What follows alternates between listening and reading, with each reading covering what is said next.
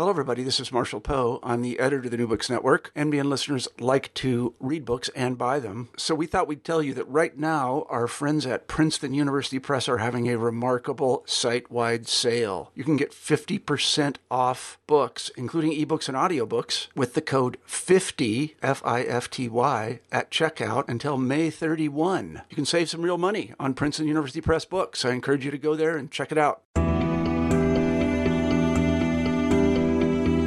Hey everybody, bienvenidos, bienvenidas. Welcome back to New Books in Latin American Studies. I'm Pamela Fuentes, the host of the channel. Today we'll be talking to Dr. Ignacio Aguiló about his new book, The Darkening Nation, Race, Neoliberalism, and Crisis in Argentina. This book was published by the University of Wales Press this year as part of the Iberian and Latin American Studies series. Ignacio, welcome to the show. Welcome. Thank you, and I'm really grateful that you are having me and you're giving me the chance to discuss my book with you. So thanks. It's our pleasure to have you here. I wonder if you could begin the interview by telling us a bit about yourself. Okay. Yeah, sure.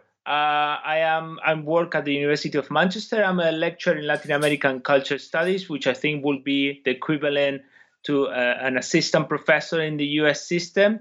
I've been working at Manchester for 5 years. This is my 5th year. I mainly deal with cultural production, but I have a particular interest in race, looking at the different ways in which race mediates and shapes social processes, focusing on literature, cinema, music, art. So I work across different forms of cultural production, but with a focus on racial issues. So far, I have been mainly working on Argentina, and now my latest project, about which I can say a few words later on, it's about the Andean countries, particularly Ecuador. I come from Argentina, and that's why I had a particular interest in this country initially in my academic career. I studied sociology in Argentina, then I came to the UK to do my PhD, which was more on cultural studies. So I usually navigate between these two disciplines. Not that they are very different, but obviously as a sociology, I didn't do much literary analysis or reading of cultural texts.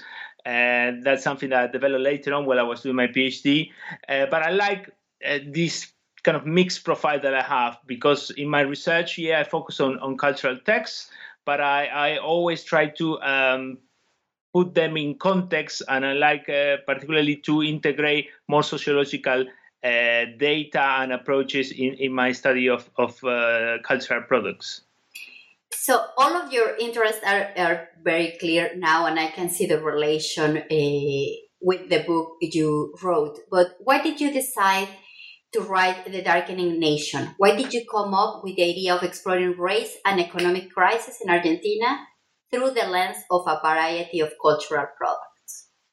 Well, it stems partly of my own experiences being in Argentina during this crisis, 2001, 2002, but also the years before and the years immediately after were particularly dramatic, and I experienced them quite closely because I was there. I participated in the protests. I follow all the different political developments. They affect me directly. The context of crisis, also of economic crisis, also affected my own life, my everyday experiences.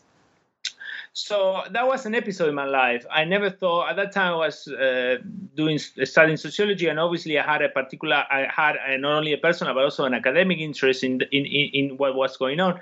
But I never thought that could become a research project, because I didn't at that time had plans of becoming an academic. Later on, I moved to Britain, and I to do a master's, and I was particularly interested in subcultures, youth subcultures, and I decided to do a little bit of research on cumbia villera, which is one of the cultural products that I study in the book. It's a music subculture that emerged in the shanty towns, and I was particularly interested in reading this or analyzing this subculture from the point of view of the kind of the framework developed by Stuart Hall and other researchers in the UK and later on in the US. And one thing that I thought was interesting about cumbia villera was how they put race at the center of its discourses and its style and its particular ethos. So what is something I started to get more to do further reading on this and started to connect it with things that have to do with my own upbringing in Argentina and how race intervenes in everyday interaction, but also how it shapes certain forms of national identity. And then I went back to 2001, and I started to realize how important race had been in the ways in which people had dealt with the crisis, or how they had felt or lived the crisis. I started to ask questions: how can an economic crisis was experienced by people as a crisis? Well, obviously as a financial crisis, but as a crisis of national identity, and particularly the role of race in this crisis of national identity. And then I started to connect to make certain connections between neoliberalism, crisis, and race in Argentina. And perhaps I need to provide a little bit of background on how racial discourses participate in the definition of national identity in Argentina. Like any other country, Argentina has its own narrative of exceptionality. All countries need to present themselves as being different from anybody else. Not that they are actually different, but they need that discourse in order to articulate community, right? And in the case of Argentina, a very powerful discourse during the 20th century was that the Argentinians were mainly white. It was like it was a weird thing, like a white nation surrounded by these mixed race mestizo countries in Latin America. And this discourse of exceptionality linked to whiteness but was based on the notion that indigenous people, Afro-descendant people, mixed race people who live in Argentina in the 19th century had all more or less disappeared or were quite marginal, and that most of the people, the current inhabitants of Argentina, came from they were descendants of European migrants who had come at the turn of the 20th century. So there is these are the foundations for discourse of difference. Of we are different because we are all white and we are all coming from these Europeans. And this discourse has been very successful in articulating national identity in Argentina, but also abroad it has been more or less successful, because I remember one quote by Octavio Paz. He says in this quote, he says, the Mexicans come from the Aztecs, the Peruvians from the Incas, and the Argentinians from the boats. So this idea of transatlantic immigration. And if I look at my own family history, well, this is true, because 3 of my 4 grandparents, they are Europeans. The other one is from the Middle East. So like any discourse, there is an element of a discourse of national identity. There is an element of truth. It's true that Argentina, a lot of Argentinians have European ancestry. And actually what I was able to find out is that if you look at that particular time of the big waves of migration from Europe to other parts of the world, and you look at settled societies like Australia, New Zealand, the United States, Canada, Argentina, and other Latin American countries, Argentina comes second after the United States in terms of the numbers of Europeans who migrated there. But there is a difference here. The United States already had a large population, so the receiving population was quite big. While in the case of Argentina, the population was smaller. So it's true that Europeans shaped Argentinian culture at that particular time of nation building or national affirmation. And I find statistics that at one point, one out of 3 inhabitants of Buenos Aires, the capital, were Europeans. Around 3 million came. So it's true that Argentina has a big European component. But it's also true that African black people, Afro-descendants, and indigenous people, and mixed-race people who were there before this big wave of immigration didn't necessarily disappear. What happened, and this is not something that I discovered, it's something that there is literature on the subject. What happened is that the state put forward a very ambitious program of whitening using the cultural apparatus of the state. So, for example, they invented particular categories in the census that were used to make indigenous people or black people kind of officially whites. For example, they invented the category of trigueño for black people. So a black person wasn't officially black, was trigueño, and trigueño is a more ambiguous category. They recuperated the idea of criollo, which was present in colonial Spanish America, which basically in colonial Spanish America, the criollo was somebody born in the Americas, but who had a European ancestry. I mean, most of the time it was used for other people, but mainly the idea of the criollo was an American Spaniard, right? So they used the category of criollo in the late 19th century, early 20th century to classify indigenous people. No? So instead of writing down indigenous people, they would write criollo, and criollo had this ambiguity, right? Because it implies that there is a connection to whiteness there. And this is something that Oscar Chamosa, a historian who works in the States, has researched a lot. So they implemented different strategies in order to make this non-white population slowly disappear through the framework of different state classifications. And they put forward this notion that most Argentinians were actually coming from the boats.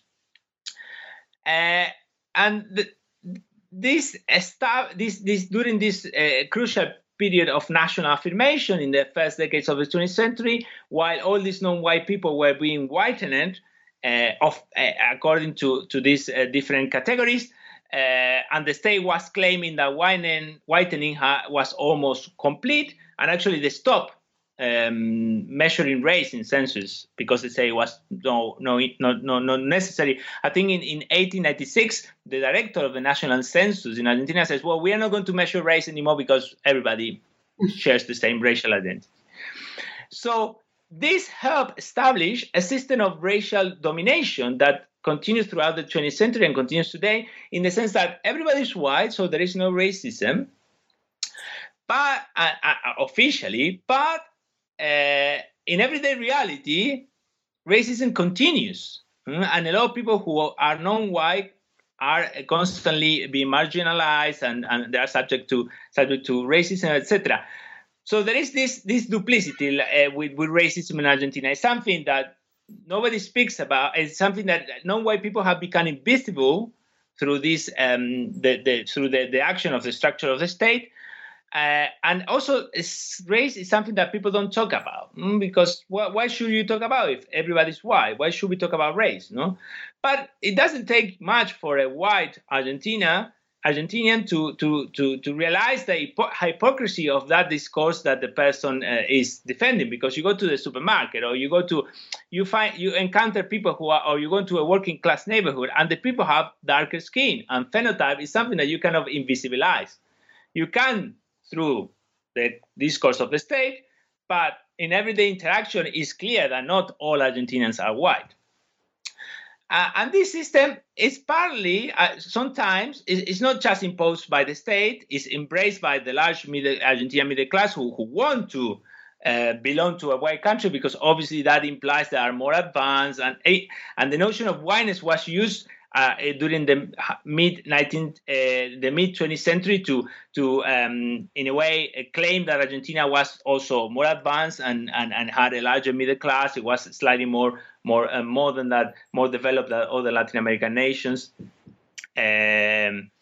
So it was embraced by the middle class, and at times it could be used by the same working class who were subject to racism, because it implied that they could participate in the national community.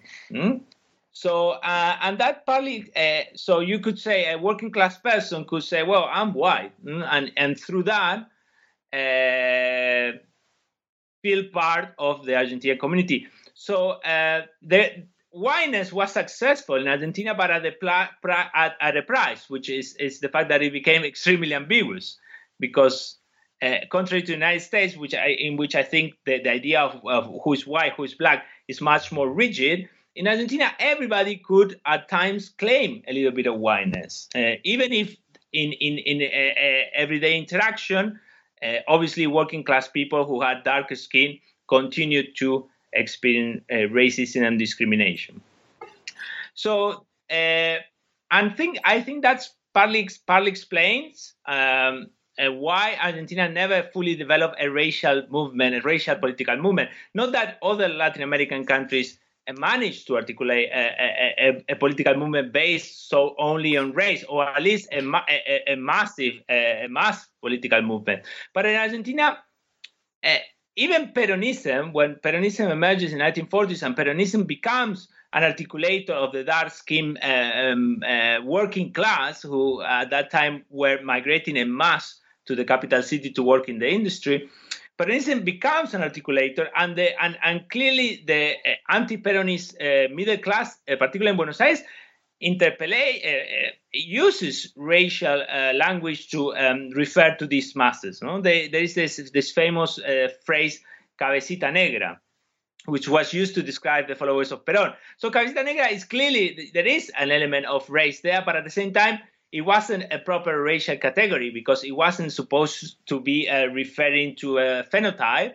It was about a lack of civility, lack of proper behavior, being a follower of Perón.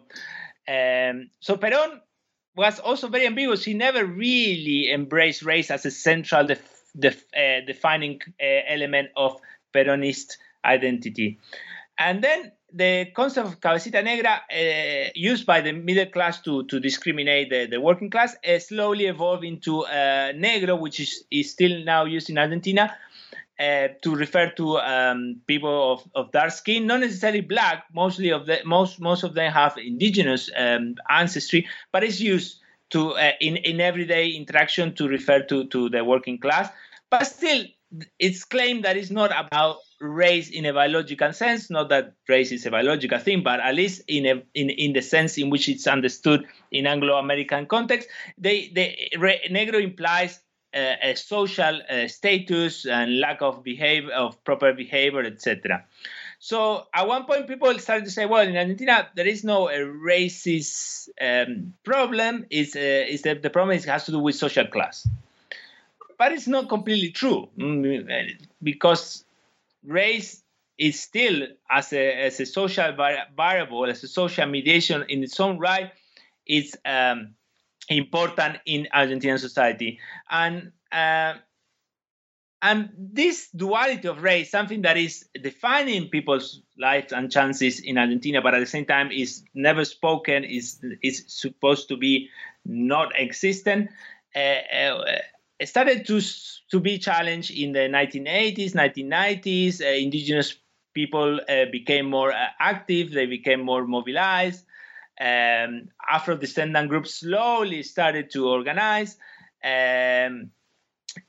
Also, the impact of multiculturalism as a sort of an external discourse in the Central countries started to impact in Argentina. And academics started also to be interested in the studying of Argentina's racial structure. So in the 90s, we see slowly academics, particularly from the United States, but then local academics start studying race in Argentina. It's not a coincidence that the first works are produced by academics in the United States, where race is everywhere, right? Yeah. And it's not a taboo to talk about race. While in Argentina, even now, but particularly in the 80s, 90s, well, why should we talk about race? There is no race.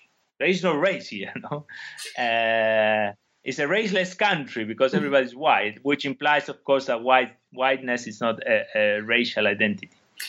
Yeah, but so we see in your book that that's a myth, and it became more complicated during the economic crisis in 2001 and 2002, when another big actor of your analysis, neoliberalism, is showing other faces in Argentina. Yeah. So for those that are not that familiar, what happened during that economic crisis? Well, the 1990s is a moment, is a time in which I describe of heightened neoliberalism. Argentina became one of the most orthodox followers of the Washington Consensus, and during the 90s there were a lot of neoliberal reforms. At the beginning, they were very successful. They were endorsed by the electorate because suddenly Argentina, the peso, the local currency, was pegged to the dollar, and people had access to foreign products, and people could travel, and so people became really excited about the possibility of consuming at that level. Also because Argentinians always had this kind of a complex, of they were supposed to be, it was a nation destined to be great. One person said Argentinians were doomed to succeed, but that success had never really materialized.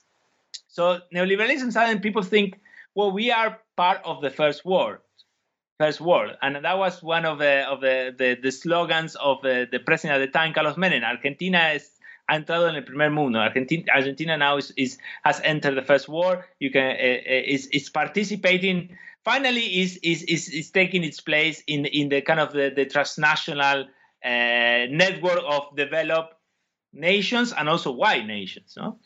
So, but slowly things start getting more complicated, and recession starts, unemployment skyrockets, poverty starts increasing, and by 2001 the situation is extremely drastic. We are talking about 25% of people unemployed, a similar number of people employed in precarious jobs without any social security. Also, a lot of anger at the political establishment. And in December 2001, we have a series of protests, riots, food riots. The president declares a state of siege, and people take to the streets.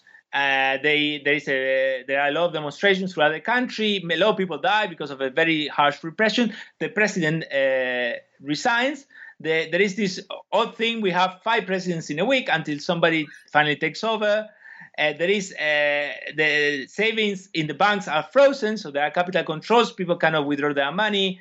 The situation is very severe.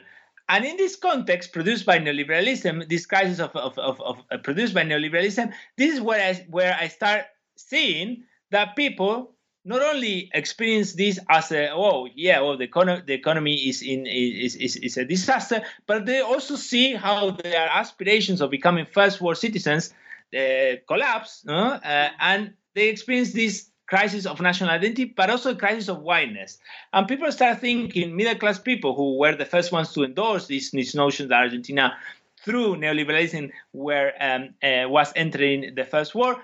These disenchanted people start thinking that the nation is becoming darker. The nation is darkening. Because it's becoming more Latin American. It's becoming poorer, more Latin American, and therefore darker. So we see, for example, the rise of racism target particularly at immigrants from other countries, Bolivians, Peruvians, Paraguayans. So these people coming from darker nations are coming here, stealing jobs, and they are threatening the national whiteness, which is something that is interesting because it's very similar to what is happening now in the United States and to an extent in Europe. After when neoliberalism ends in crisis, people start embracing this nativist discourse, romanticizing a golden age that had to do with economic prosperity, but also cultural and racial homogeneity. And they start blaming everything on the darker immigrants from other parts of the world. So that started to happen in Argentina in 2001, 2002, so like trendsetters in terms of how to not react to a financial crisis. But what is interesting, I also started to identify a lot of cultural producers, more bohemian, more progressive, who use this crisis of whiteness to engage critically with this very same discourse that Argentinians were all white and descendants from Europeans, and they started to produce different forms of cultural production in music, in literature, in art, in cinema, in which they show the racist nature of Argentinian society. They show a heterogeneous composition of the national population, and they basically expose that this discourse of racial homogeneity and whiteness that had been so central in articulating definitions of national identity in Argentina in the 20th century was basically an ideological construct. Ideological and a construct, but also something that needed to be destroyed, basically. Yeah, so let's talk. You just paved the way to talk about all of these different cultural expressions. And as you said, from music, cinema, you have so many. I'm just going to focus on some of them to give our audience a little taste of all of the complexity of your analysis. And I would like to talk about one of your chapters titled Amerindians, Fashion Models, and Picketeers, where you analyze artwork that propose different approaches to race, mainly expressions that deal with indigenous populations in Argentina. And these different approaches have a different understanding or display of that. But I would like to focus on the fashion calendar. You analyze a fashion calendar, also other forms of work art. I would like you to please describe the calendar for your audience, for our audience, and I would like also to hear a little bit more about the gender aspects related to it. When you talk about the, and I quote, racialized economy of desire that neoliberalism exacerbated, what are the elements that you were taking into account, and what were your conclusions? This particular calendar was a calendar produced by a very famous art photographer who also works with in the fashion industry, called Gaby Herstein. And she is basically every year she produces a calendar which is presented and as a sort of an art object to be collected. And there is a lot of press around it. And in the year 2000, the theme 2001, the theme was indigenous cultures of Argentina. So each month included a photograph of a fashion model dressed as a particular indigenous culture of the Argentinian territory. Many of them contemporary, but some of them extinct.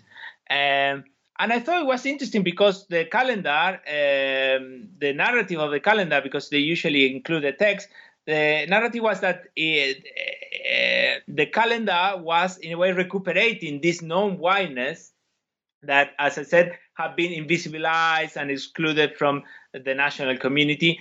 And the whole point was to show the richness of the different indigenous groups, but I thought there was an interesting contradiction in the sense that instead of photographing people from these indigenous groups, at least the ones that are still they still exist, she chose fashion models, very famous fashion models, and the whole calendar is very sexualized because the models are shown with some of them showing their breasts, but most of them with very revealing clothes.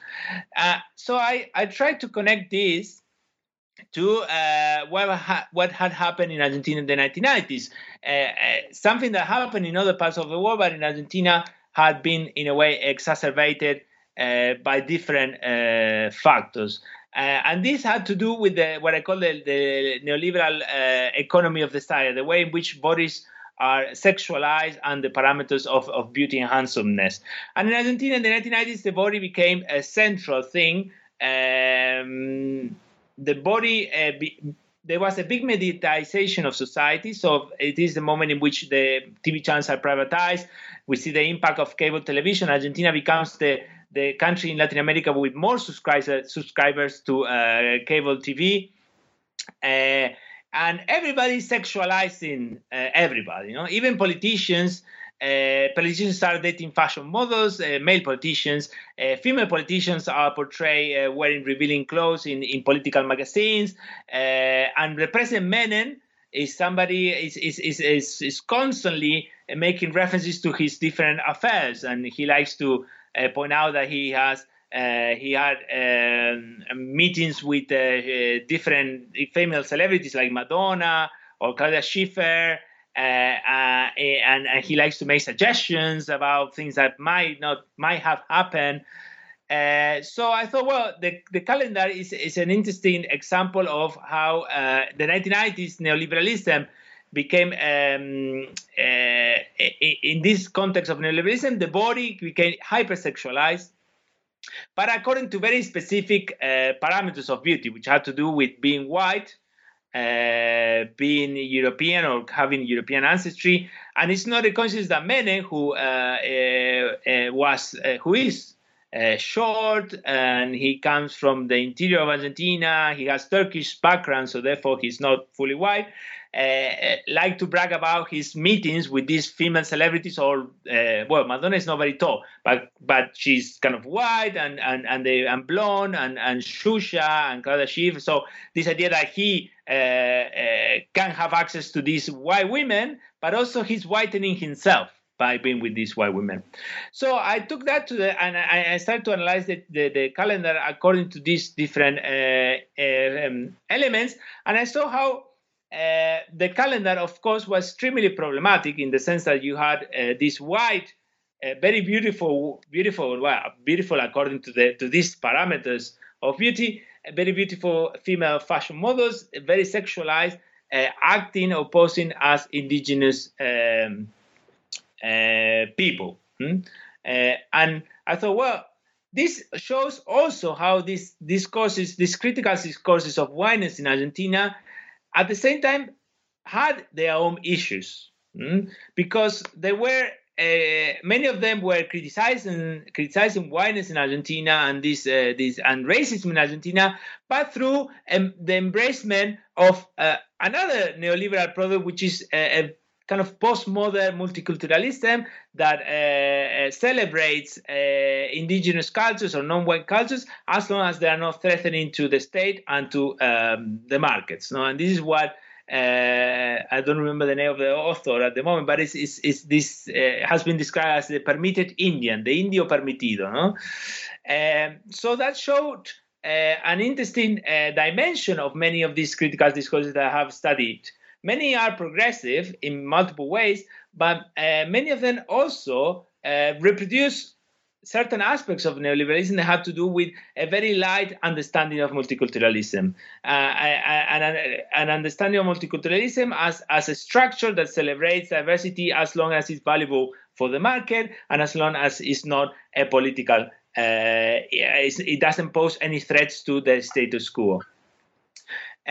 So I think this calendar offers a good example of that. But I also found that there is a certain possibility of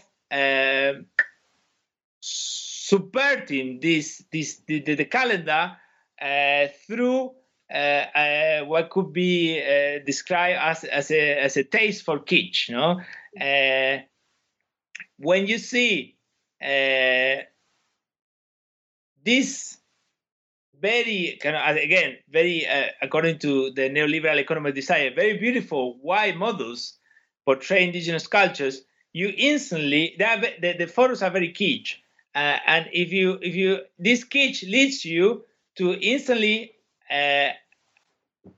see the discrepancy between the model and what the model is supposed to represent, and you clearly see that these people are not indigenous. So the whiteness of the model, which it would be invisible in any other context, in the sense that in Argentina, because everybody's white, whiteness is naturalized and is taken for granted. But in this case, the whiteness comes to the fore because it's instantly catching your attention. Well, this is not an indigenous person. So whiteness becomes denaturalized. It becomes it's exposed. So at least I think unwittingly the calendar ends up showing the ideological dimension of Argentina's discourse of race. And I think in that sense, you could say that the calendar could eventually perhaps allow for a more critical engagement with whiteness than the one that the author and the first reading of the calendar might suggest.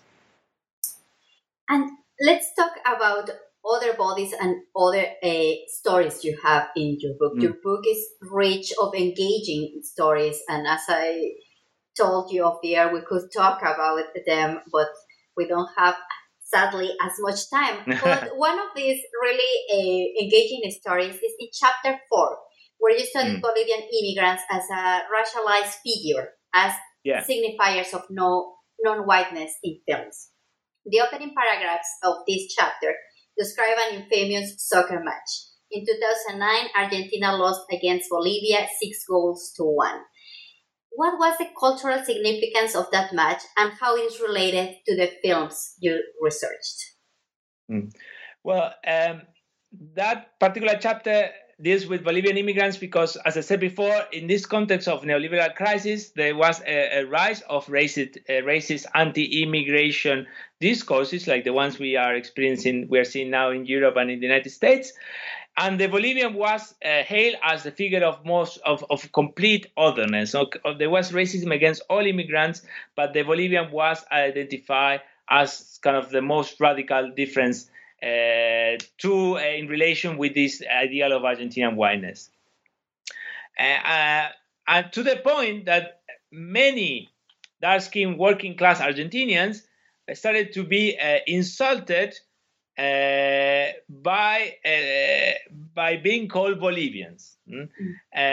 So Bolivians became this signifier of darkness, of non-whiteness, and allowed maintaining the notion that this non-whiteness was coming from abroad. The Argentinians were all white, because you could say this you have a dark-skinned person in the street, that's a Bolivian, right? It's not Argentinian. No, so it was instrumental in this sense.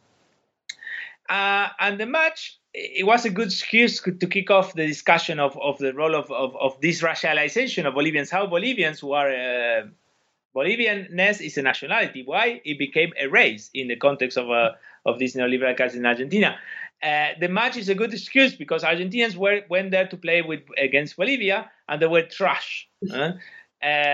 And football soccer is an essential aspect of national identity, because it allows Argentinians to maintain this notion that they are a country destined to greatness. Because the socioeconomic indicators might not be great. Argentina is not a developed country, but we are a nation of great soccer. No, so we are very powerful in the soccer world. So that it's one of the few things that allow Argentinians to maintain this notion that they are a nation destined to greatness. So when they lose 6-1 against the Bolivian team, it's not just a shame because of the scale of the defeat. It's a shame because they lost against Bolivia, a country that is not only weak in terms of soccer, but it's a country of non-white people.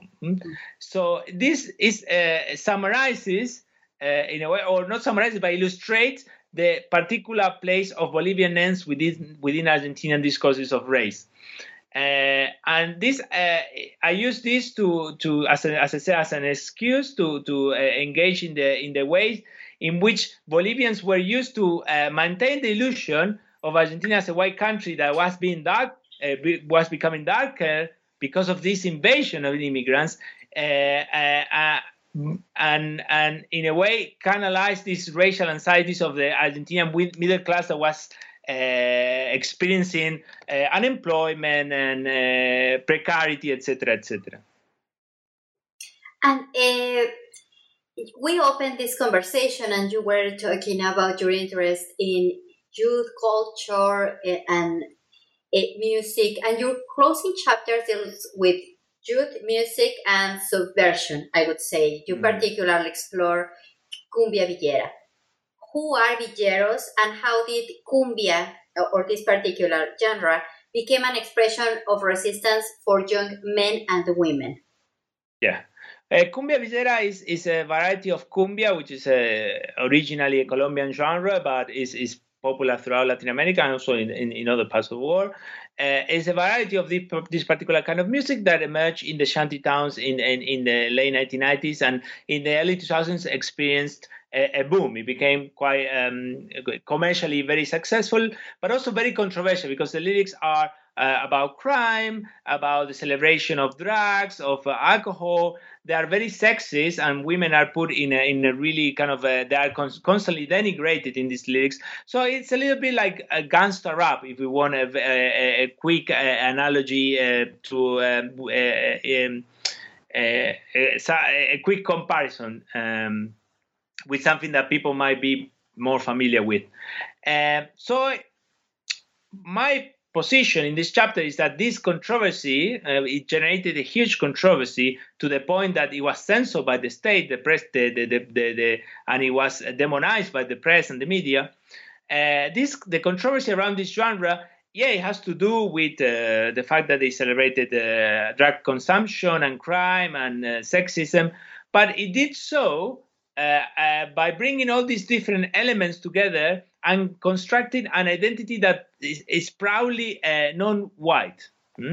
So it brought all these different themes together and creating an ideal and a kind of an ideal of youth identity that was clearly defined whiteness, exposing how whiteness functions as an articulator of domination within Argentinian society. So I started to study the lyrics and the rhythms and the history of this genre, and I found something interesting. Most of these people, they create a very ambiguous notion of that, as I said, is intrinsically non-white. And most of the people in the shanty town, as I said before, they are mixed race, and most of them have indigenous phenotypes. But they created this ideal in which they started to compare themselves with black people, or with a certain transnational blackness that possessed all the stereotypes associated to blacks, that they are good they have rhythm, they are good at dancing, the stereotype of the black man as sexually powerful, etc. So I found it interesting how these people in an Argentinian shantytown, who were constantly being marginalized, and it's important to remember these are the people who like this music. They were young, growing out in a context in which there was no future. No, Argentina was in the process of a huge economic crisis. There was no job. Working class masculinities had, or traditional working class masculinities were not valid anymore. So I find it interesting how they started to establish these imaginary connections with certain notions of blackness, of transnational blackness, that in a way were quite different from their reality, but nonetheless, through the music and through other forms, other patterns, they were connected. And so I look at that particular construction of an alternative form of working class masculinity that, as I said, proudly presented itself as non-white, that exposed the racialized nature of Argentinian society, that showed how, in the context of a neoliberal crisis, race and racism was becoming more prominent. And at the same time, I look at the role of women within this framework. Cumbia Villera is extremely sexist, as I said before. The lyrics, I mean, there is no point in me quoting the lyrics, but they really portray women as the worst, as how do you call women. There is this stereotype of the slag, of the woman who likes to have sex with everybody, and that is shown as something really bad, and the women are constantly being used by the narrative the characters in the lyrics, etc. So I draw on previous work that has not been done by me, but by anthropologists, on why women, despite these very sexy lyrics, still engage and enjoy Cumbia Villera. So I am quoting these works when I mention in my book that actually these women were re-signifying the stigma of being an easy woman, and instead demonstrating that what this idea of the easy woman was in fact a woman who was comfortable with her sexuality, who was becoming an agent of their sexuality, of her sexuality, who was in a way becoming more independent, who wasn't following the established parameters of behavior and expectations associated to traditional working class women. And also I found that this beyond lyrics, something that I also mentioned in that chapter, beyond lyrics, music is something that is rhythmical, is kinetic. So Cumbia Villera, because of its particular characteristic, is very slow. It has a kind of a very draggy sound. It allowed people to dance alone, without necessarily dancing with a partner, without without complicated choreographies, without necessarily having to be in the dance hall with a man, as it's the case in traditional cumbia. So this allowed women to also be more independent in the nightclub, inside the nightclub at least, right? In the sense that they could dance alone or dance with girlfriends and do whatever they wanted. At least within the context of the dance hall, of course, there is a lot of sexism and misogyny and violence against women in Argentina. But from the point of view of dance, of the dancing, Cumbia Villera allowed this freedom, and that also explains why the women were still interested in this kind of music despite the sexist lyrics. So it's also about not just analyzing what a certain cultural producer says, but also how it's being received and appropriated and subverted as well. Yeah, that's fascinating. And almost 2 decades after the crisis, what are your thoughts about race, neoliberalism, and cultural expressions in the current political context in Argentina? For me, why I think this work is relevant is partly because it contributes to the scholarship on race in Argentina, which is something that academics are starting to look at, but as I say, is still under discussed, and particularly focus on race in the context of the crisis, which is something that few people have done. And it also offers some perspectives to understand what happened afterwards. You know, in the aftermath of the crisis, when the situation became more normal, it became normalized, we have the government of the Kirchners. And the Kirchners, in a way, channelized many of these claims for a more inclusive notion of the nation that was the result of the 2001-2002 crisis. So if you look at many of the policies that the Kirchner couple carried out, at least in cultural terms, is about shifting from this notion of a white Argentina to an Argentina that celebrates its ethnic and cultural diversity. And it's interesting to see how there is a big contrast between the 1920 celebration of the centenary of Argentina's independence and the 2010, which is the bicentennial of Argentina independence. In 1910, it's all about celebrating Argentina's links and relations with European countries, and in 2001 it's the opposite. It's about celebrating immigrants communities, Afro-descendants, indigenous cultures, and there are many cultural events in which we see a shift towards, as I say, a more heterogeneous understanding of Argentina, which, as I say, is the legacy of the crisis, also the legacy of multiculturalism as a discourse that is in a way is present in many countries. So for me, the work is relevant because it shows that one of the more long-lasting consequences of the crisis was at the level of national identity and cultural identities, the way in which Argentinians see themselves.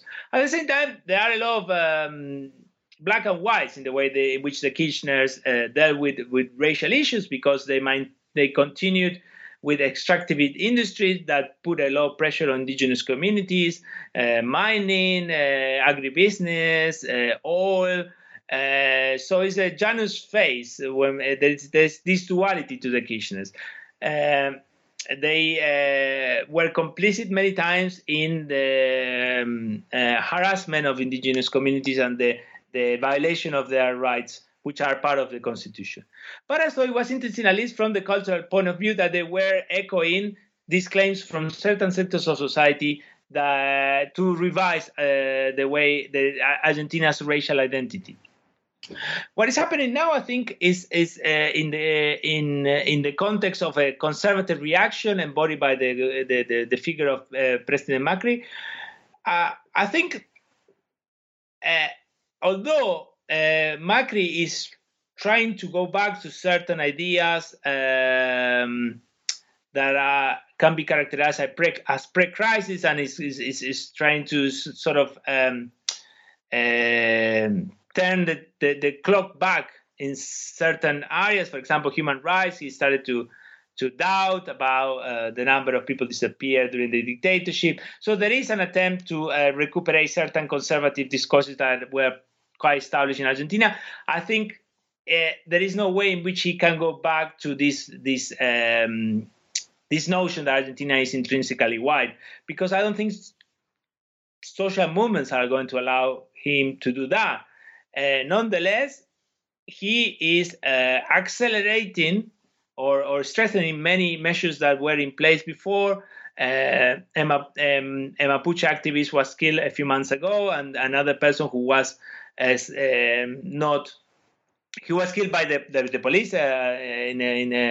who were repressing a protest in Patagonia. Another person, Santiago Maldonado, he died in very devious circumstances, also while he participated in a protest by Mapuches. Macri has also changed the immigration laws that Kirchner had put forward, which was much more inclusive than the one we have now. So there is a return to certain racist discourses, but I don't think we can say we can. I don't think that this is necessarily a complete return to this notion of this Argentinian whiteness as a central pillar of national identity. But nonetheless, it's important that social movements keep the pressure, artists as well, and my book shows how the role of artists here to put pressure in order to increase the visibility and the role of non-white people in Argentina, and to continue strengthening the discourse that Argentina is a heterogeneous country. I think also the book offers some interesting ideas to anybody who is following what's happening in many Anglo in the US and in Europe, in the sense that we have a disenchantment with neoliberalism, with the idea of cosmopolitanism as neoliberalism, the idea of cosmopolitanism that neoliberalism had put forward, the notion that, well, we are all multicultural societies. Again, a very mild notion of multiculturalism, but still a notion of multiculturalism. And they are embracing nativist and racist discourses. And there is a widespread preoccupation regarding the possible darkening of the nation in Britain, in the US, in other parts of the world. So I think the book can also be useful because it shows that many processes that are taking place now here, I'm in Britain, but also in other parts of the world, were already taking place in Argentina. Yeah, no, definitely. I couldn't agree more. When reading, we might think of Argentina and all of these exceptions that you said, like, well, they are not such. I think that's one of the richness of your book. Like, this book can talk to different audiences because those consequences of neoliberalism are taking place in this globalized world everywhere, and migrants and figures and bodies are becoming figures of acceptance or rejection. So I think that's really, really interesting. And of course, we will stay tuned to what happens in Argentina and to what happens in your research agenda. What are your next projects? Are you working on something now? Yeah, at the moment I'm starting a new research project that has to do with popular culture in the Andean countries, particularly with certain with the impact of digital technology in these countries and how they allow indigenous people to negotiate their place not only within the national community but also in a globalized world. I mean, there are a lot of research on the uses of digital technology by indigenous political movements and social movements, but I'm trying to sort of take a different path because I'm researching on things that are quite from a political point of view, they are quite mild or even completely apolitical. Certain singers and certain artists and musicians who have produced very kitsch videos on YouTube, and the different receptions of these videos and how kitsch can be used as a category that allows understanding the hybrid nature of these cultural productions in a world that is increasingly, or in a Latin America that is increasingly being transformed by the impact of digital technologies. So it's basically revising this discussion about the hybrid nature or the heterogeneous nature of Latin American societies by focusing on how digital technology has impacted this and how it's being used by these indigenous people who are not necessarily embracing the discourse of identity politics to put forward an alternative way of being indigenous in Latin America. That sounds like a great project, Ignacio. Okay. And I want to thank you for being on the show today. It was a pleasure. I really enjoyed it. Take care. Thank you very much to you for your time and for having me and for the questions. And I hope it made sense, all the things I said. It does. It does make sense. Thank you very much. Bye. Thank you. Bye.